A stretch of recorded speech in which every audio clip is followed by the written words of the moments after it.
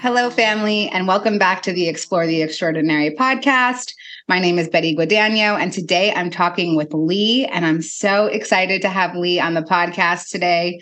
Leigh is a certified spiritual life coach. She's a medium, she's a channel, she's a near-death experiencer, she's a spiritually transformative experiencer, and she just came into my life like 2 days ago. And I know that it's divine, and her story is so powerful. My first initial reaction was, we got to get you on the podcast. You got to share this message with our community here at IANS. And I'm really grateful for your willingness to serve our community and the collective. And so I'm going to toss it right over to you to begin to share your experience with us. Well, thank you. It's wonderful to be here. And yes, this is very exciting. It's an incredible experience to feel like you're not the only one. And to be it takes away the bottom line of having to convince or be afraid of any reactions to what one would have to say. So, my experience. Well, let's go back to January 3rd, 1991. I was living in the Netherlands in Amsterdam, and I was a student at the Film Academy in the University of Amsterdam. And I was in production mode to make my senior project. And I was with my teacher, and then I was late to an appointment with my girlfriend at the time. And so I went to the phone to call her to say I would be late or to meet her back at home. And as I was dialing the number, a set of hands came over and cupped my eyes. And, at the first second, it was like that familiar feeling of peekaboo. And the second it was like, I'm in Amsterdam and nobody here knows me enough to play peekaboo. And so I elbowed the person's hands, the owner of the hands, and the hands broke. And then there were two sets of hands on me, and they physically pulled me out of the phone booth, which in the Netherlands, they were much bigger than what we have here in the United States. And then there were three fellas, and they started punching me, and one kicked my legs out from under me and knocked me to the ground. And two were beating me while the third watched on. Anyway, one of them kicked my right hip through my rib cage and then jumped on my chest and started beating my head into the cement. And all of a sudden, all the pain stopped, and I started to lift. And I left my flesh, and I transcended out of my body to a higher realm. I don't know if today, I wonder if I just went out of my body, but when it was happening, it felt like I rose. So I went to this other space, and in that space, it was thick, and it was like a big fog, and I rose, and the energy was like the most incredible energy I had not yet consciously experienced in my body in this lifetime. It felt like the most loving mother that you could have possibly imagined. And considering I really didn't have that experience in flesh, it was very different. And then this voice spoke to me, and it was kind of a male voice, and it said, "Go back in your body." And my response was, "What the F? I'm not going back in there. They're beating the crap out of me down there." And the response wasn't a dialogue. You figure we're human, we have dialogues. And the response was silence. And the silence was the most deafening silence I had ever heard. And it was almost like, uh-oh. And I don't know how much human time had transpired, because what I did learn was there is no such thing as time and space in this other realm. And at that point, a while passed, and the voice spoke to me again and said, "Go back in your body." And it wasn't with any attitude. It was just matter of fact. And I aligned with the thought of yes, and I got sucked back to earth. And so it was like the fastest elevator you've ever been on. And I landed in my flesh, and I bounced, and I guess I must have scared the fellas that were beating on me, and they jumped back. And one had grabbed my attaché case, which had everything that I needed for the film that I was making back then from the Film Academy. And I laid there, and I was like I don't know how to describe the amount of pain that soared up. And then it was because I wasn't feeling the pain while they were beating me, because I think I was in an altered state. And then I got up and I made my way, like Quasimodo, dragging my leg with me back to my teacher's home. And then he said, "What happened?" And I told him briefly what happened. And he said, "Come, let's go to the hospital, or at least to the police." And I said, "I want to find these guys." And so they followed me, he and his wife. And I found one of the fellows that attacked me. And I looked at him, he was getting on his bicycle. And I said to him in English and in Dutch, I wanted my attaché case. It had everything I needed for my film in it. I didn't tell him that.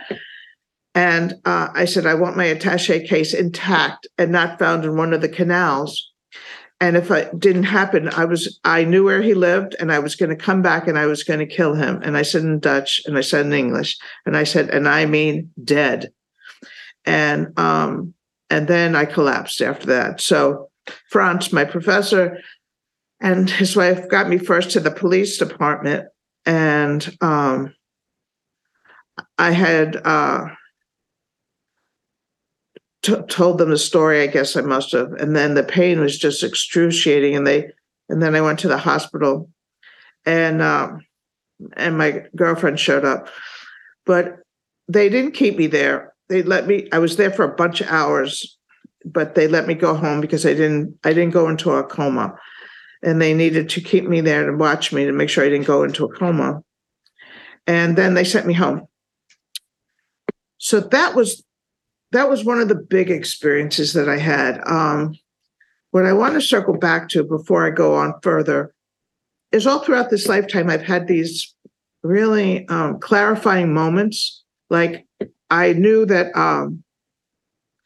I was being told to wake up or take a look out or be aware of something. And it started way back, way back, when I was a young child with my grandparents at our country home, upstate New York.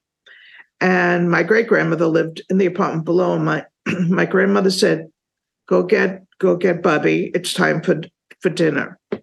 So it was Friday night, and I went out down to her place down the stairs. And as I stood in the doorway, looking through the screen door, my great-grandmother, who was Jewish, was lighting the Sabbath candles, and she had put the shmata on her head, and she lit the candles. And in that moment, there was it was just an incredible moment. And it was what I call my first moment of awe, conscious awe. And something came over me in watching that. And the magic of that moment is what has been the underlining thread throughout this entire lifetime. I've searched for awe everywhere I could go. And I've had a lot of those out-of-body or otherworldly experiences simultaneously as being alive and present in this world here now.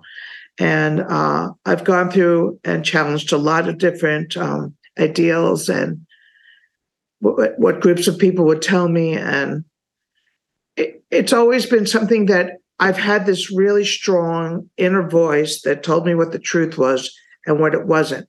And even if a group of people were standing in a circle and telling me I was blah, blah, blah, whatever it was, like, oh, you're a lesbian, you're the lowest piece of hoo-ha in the world. And there were 70 of them, and the women were told to turn around. The men could say anything they wanted.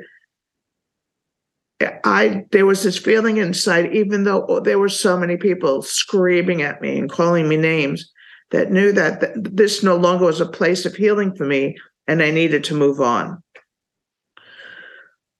And as a direct result of that experience, that was a long time ago. That happened in 1978 in New York, and it was in a Synanon program, and what they wanted me to do, and it was like a Jewish drug program, which is a weird oxymoron unto itself, was that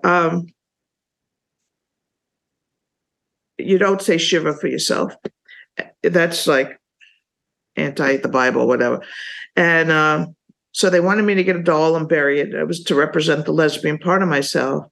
And then I was to get a box and painted the color. It represented how I felt on the inside. So I got this wood box crate and I painted it red. And that was the box I was going to stand on to beg for forgiveness and understanding or whatever. And I just sat down at one point and I said, no, I'm not doing this anymore. And they were like, get up, get up, get up. And I don't even want to tell you what they called me. It was horrible. And this was part of tear down therapy of those days. And I said, there's nothing left for me here. And I got up and I walked out. And mind you, I had been in therapy and hypnotherapy, by the way, for 2.5 years with the director of this program to help me heal some of my childhood wounds.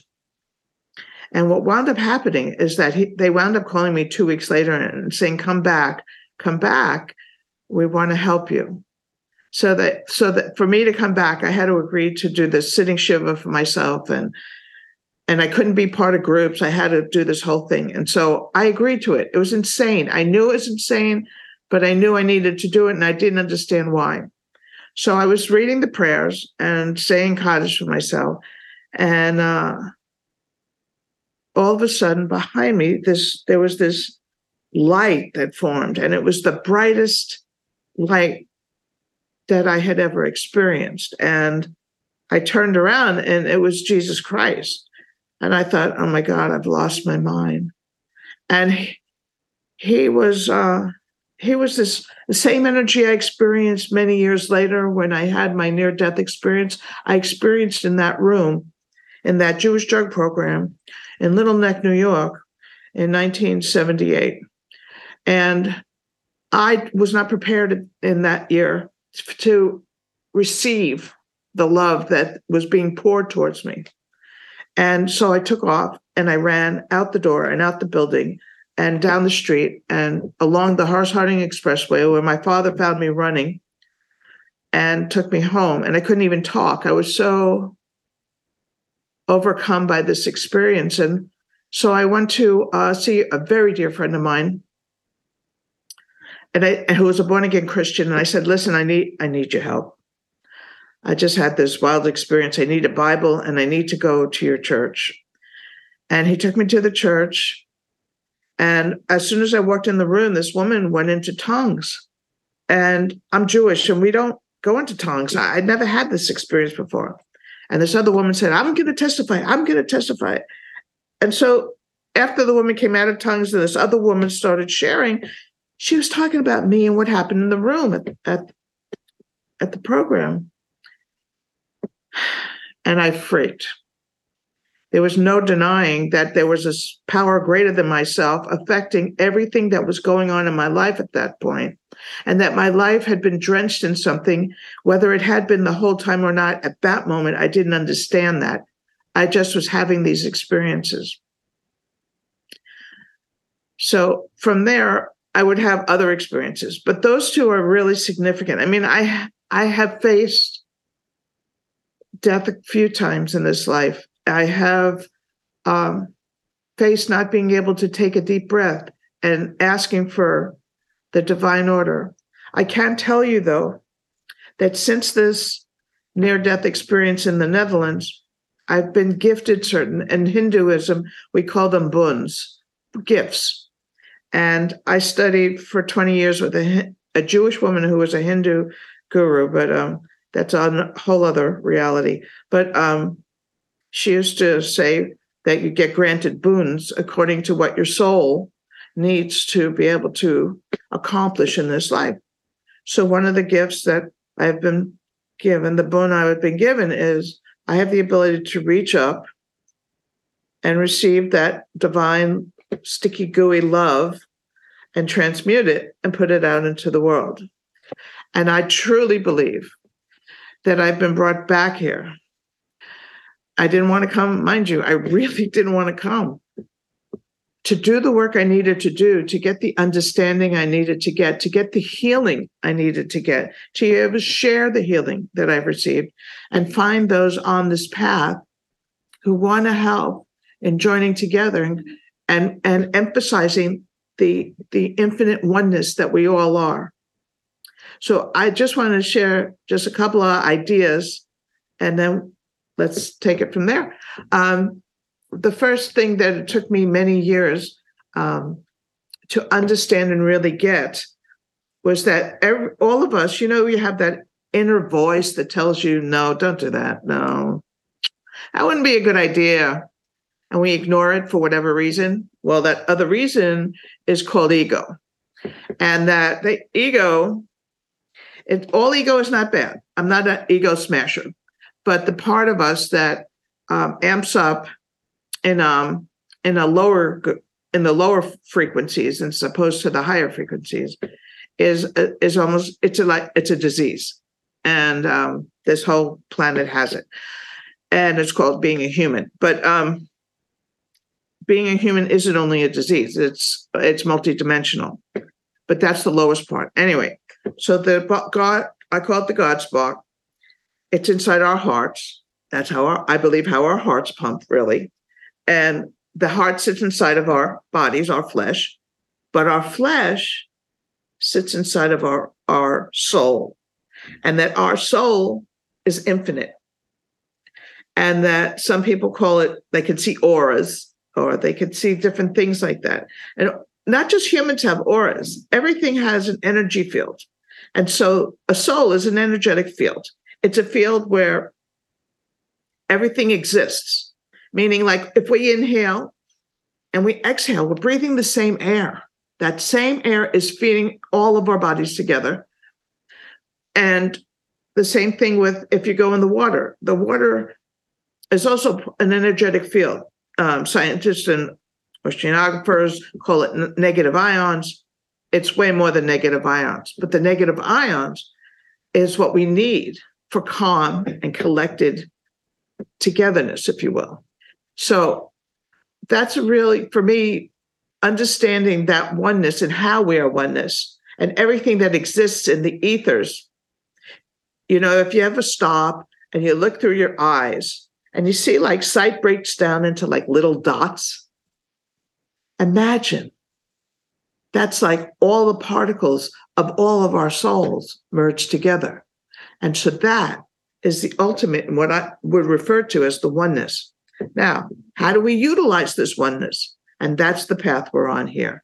And how do you, if you have been injured, if you've had trauma, if you have been abused, my question to you was, do you know how to separate out the human experience from the soul experience? And if you do, right on, I'd love to talk to you. And if you don't, that's fine. You're not there yet. And I'm here to talk to you. So if there's any questions, please get in touch. And if there's anything else that I can do for you, please, it's a gift to be of service to you. Thank you. Leigh, oh my goodness. Thank you so much for your eloquence, your experience, and your vulnerability.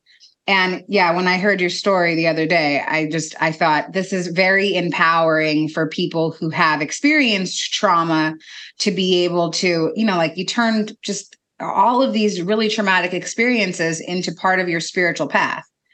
So like I don't hear any victim mentality when you talk. And I think that's like the most profound spiritual gift is to really, transform out of that victim mentality and to see everything as part of the purpose in the path to, our spiritual journey. So a couple of things came up.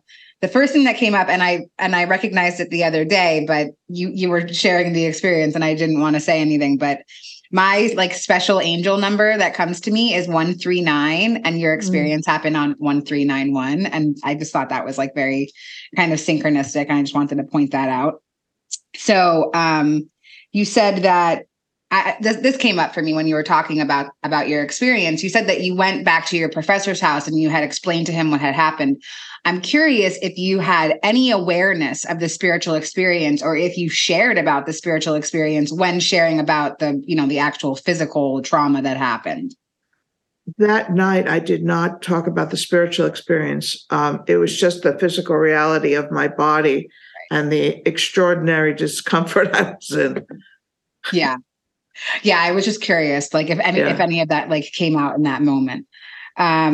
So moving backward to your experience in 78 and again, just like affirming, I love that you saw all of the abuse that was going on as like a message that this was like the wrong path. And, this was not correct. I mean, like, obviously that's like very brutal, just the imagery alone. I can't even imagine what the actual experience was like, but the imagery, when you talk about it, it just seems like, yeah, like daggers being thrown at you, like just so intense. And I'm wondering, what are your feelings around Judaism or organized religion today? I believe there was a purpose for organized religion.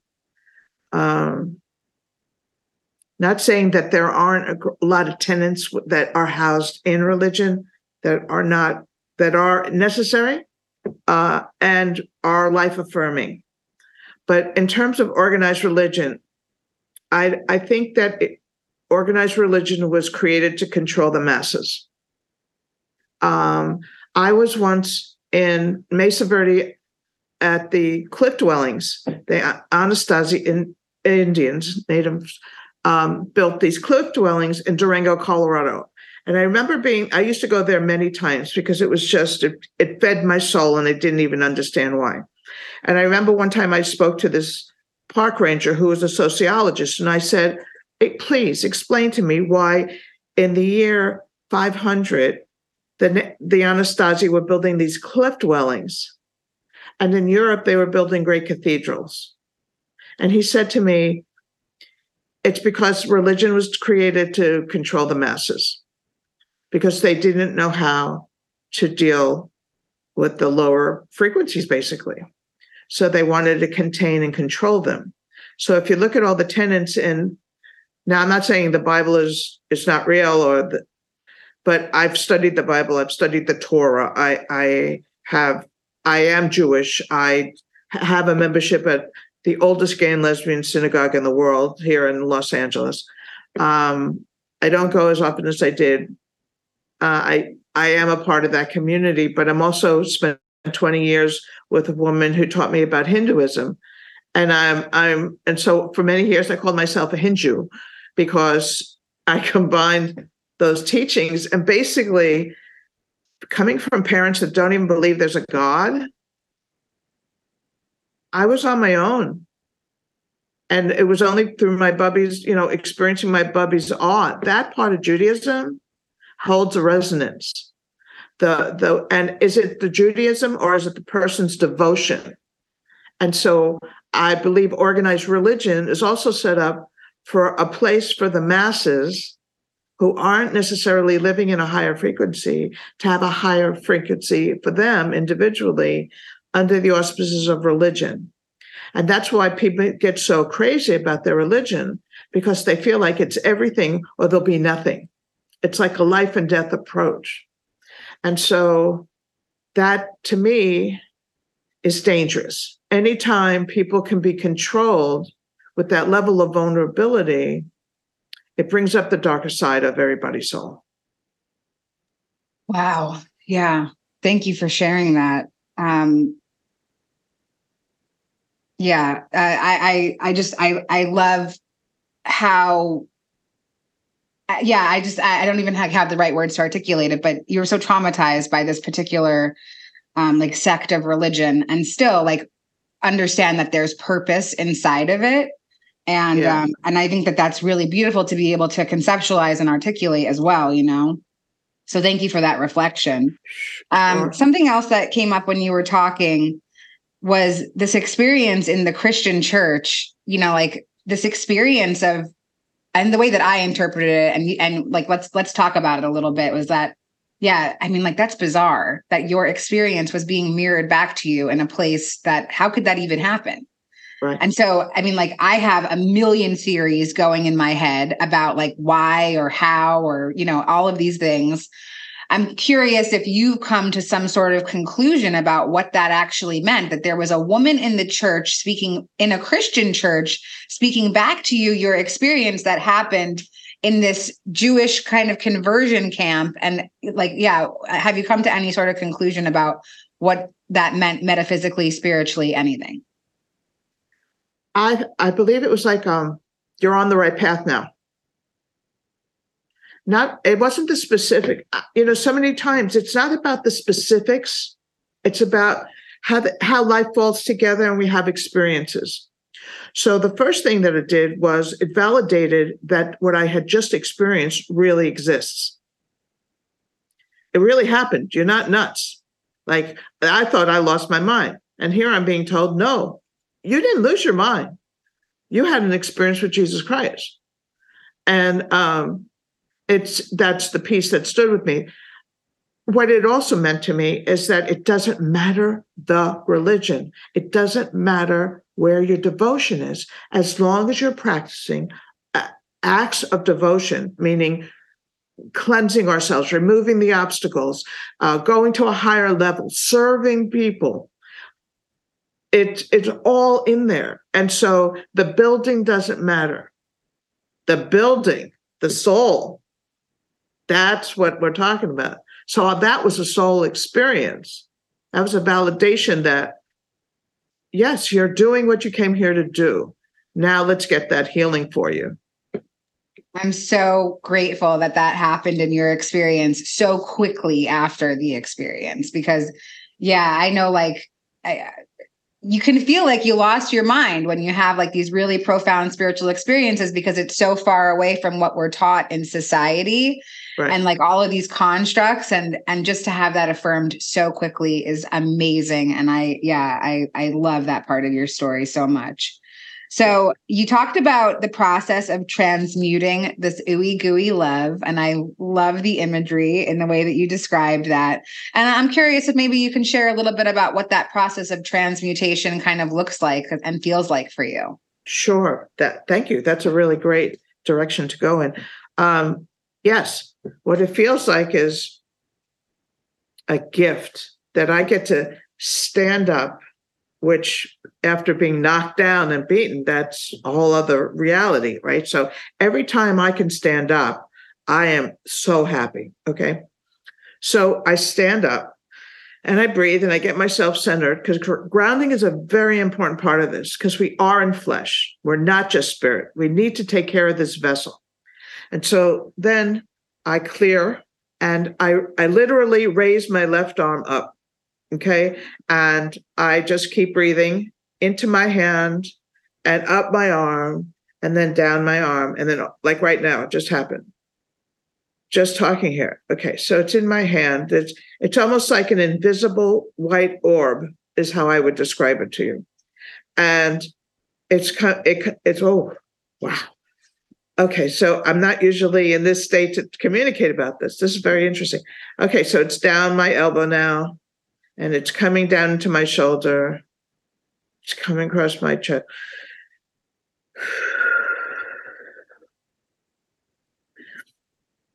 And breathing it in, breathing it out. And then I bring my other arm down and I hold and I breathe into my hands like this, but lower.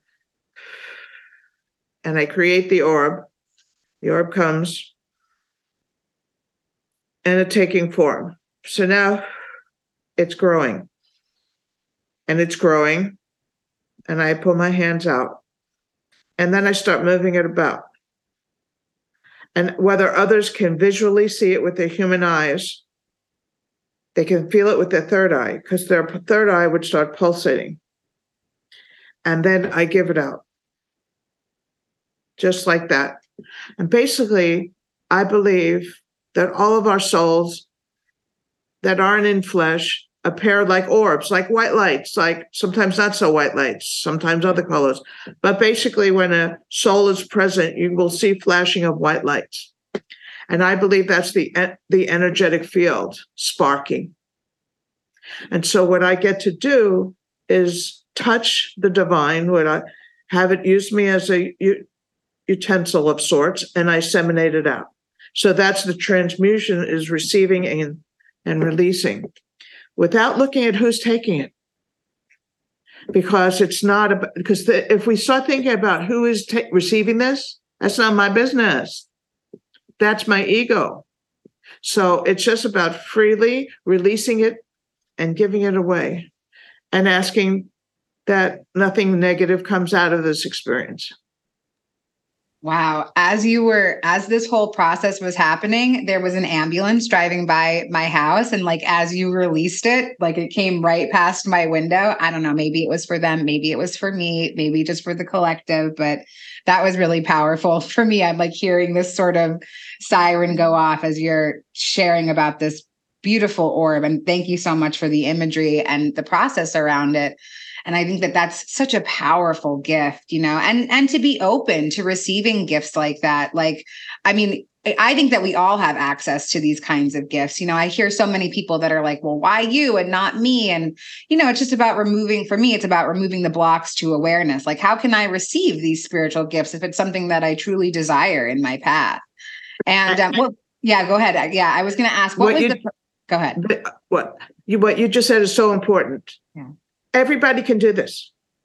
Okay. It's a birthright if you want it, but people only take or do what's on their path. It's not like I really have been attracted to this since my great grandmother in that room. Oh, I wanted that. So I didn't mean to interrupt you, but that was just like, that is the it. It's not that you can't do it. Why can I do it? You can do it. I don't hold the reins of mysticism and multidimensional realities. We all do. But do you want to be willing to be open to that experience? Really? Yeah. Is that something that you assist people with in your own coaching business? Do you teach them how to tap into those spiritual gifts? I love that you said it's a birthright, because it absolutely is a birthright. Yeah. Yeah. It is. I think that, for me, after my spiritual experience, I had so many gifts. It was like a bucket of water had been poured on my head. And it was just like, here's like a whole new universe to live in. Exactly. And I was like, yo, can you guys take this stuff away? Like, I cannot handle all of this. I got other stuff I got to do. Like, I got to figure out how to be a person with this new awareness, and I asked to have some of that stuff dialed down. And I'm curious, like, have you ever been in a place in your own spiritual journey? It sounds like you've tapped into so many gifts where you just felt like kind of overwhelmed by the magnitude of them. Yes, I had one experience comes to mind. My teacher's name was Majaya Sati Bhagavati, who I studied with for over 20 years. And she served on the Parliament of World Religions with the Dalai Lama and other great spiritual leaders.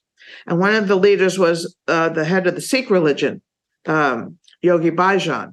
And Yogi Bhajan has this place in New Mexico. Anyway, on one of Ma's trips, she invited at that point, my girlfriend, now my wife, for us to join her on this journey to Yogi Bhajan's house. And she said yes. And I was like, are you kidding? So we went to New Mexico, and I felt like my brains were being played with, like I was having spiritual ping pong and I was the ball. And so at the end of the day, when we were going back to the airport to come back to Los Angeles, I got on my knees and I begged Ma. I said, turn it off, please turn it off. Because it was just like I was being rearranged cellularly without permission. But I did give permission by going. And that's one of the things we have to learn. We're really not victims.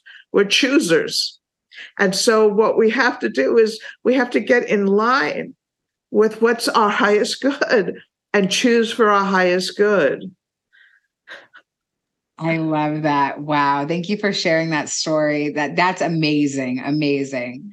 I really enjoyed our conversation today. I want to see if there's anything else that you'd like to share about to feel more complete about our time together.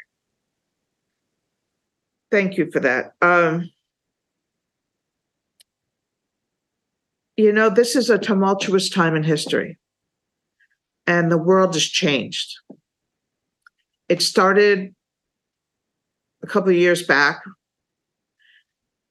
I mean, everybody recognized that something was happening when COVID hit and we all were sent to our rooms. The whole planet was put on a timeout. What force creates a timeout for the entire planet? Think about it. Some heeded it, some rebelled against it, and that's what we find ourselves in now. There's still a lot of tumultuousness going on.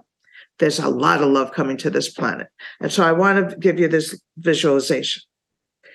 Most people know about the chakras, and if you don't, just Google it, find out about your chakras. If we are not clear vessels and we're receiving divine love, that's a very non-human, powerful essence, and we all are getting it. But just like was mentioned, we can't handle it, or we have blocks. So if you don't open your blocks, your chakras, and get rid of what stands in your way, when that energy comes in, it creates implosions and explosions because people are not clear vessels to receive the love. If you're a person who desires peace and love and harmony, and you want to see this planet become the best it can be, clear your chakras. Give me a call. Whatever you need, call anybody, somebody who you see has energy that wants to heal and love, that doesn't have to hurt you. You don't have to walk through a maze of hell to get enlightenment. You just have to change and make another choice. And every moment of every day, we have the opportunity to stop and change. Start again. Start again. You're fighting with somebody you love. Stop. Why are you fighting with somebody you love? You're hurt. They injured you. They offended you. So get in touch with that. And ask yourself, how old are you? How old do you feel in this moment?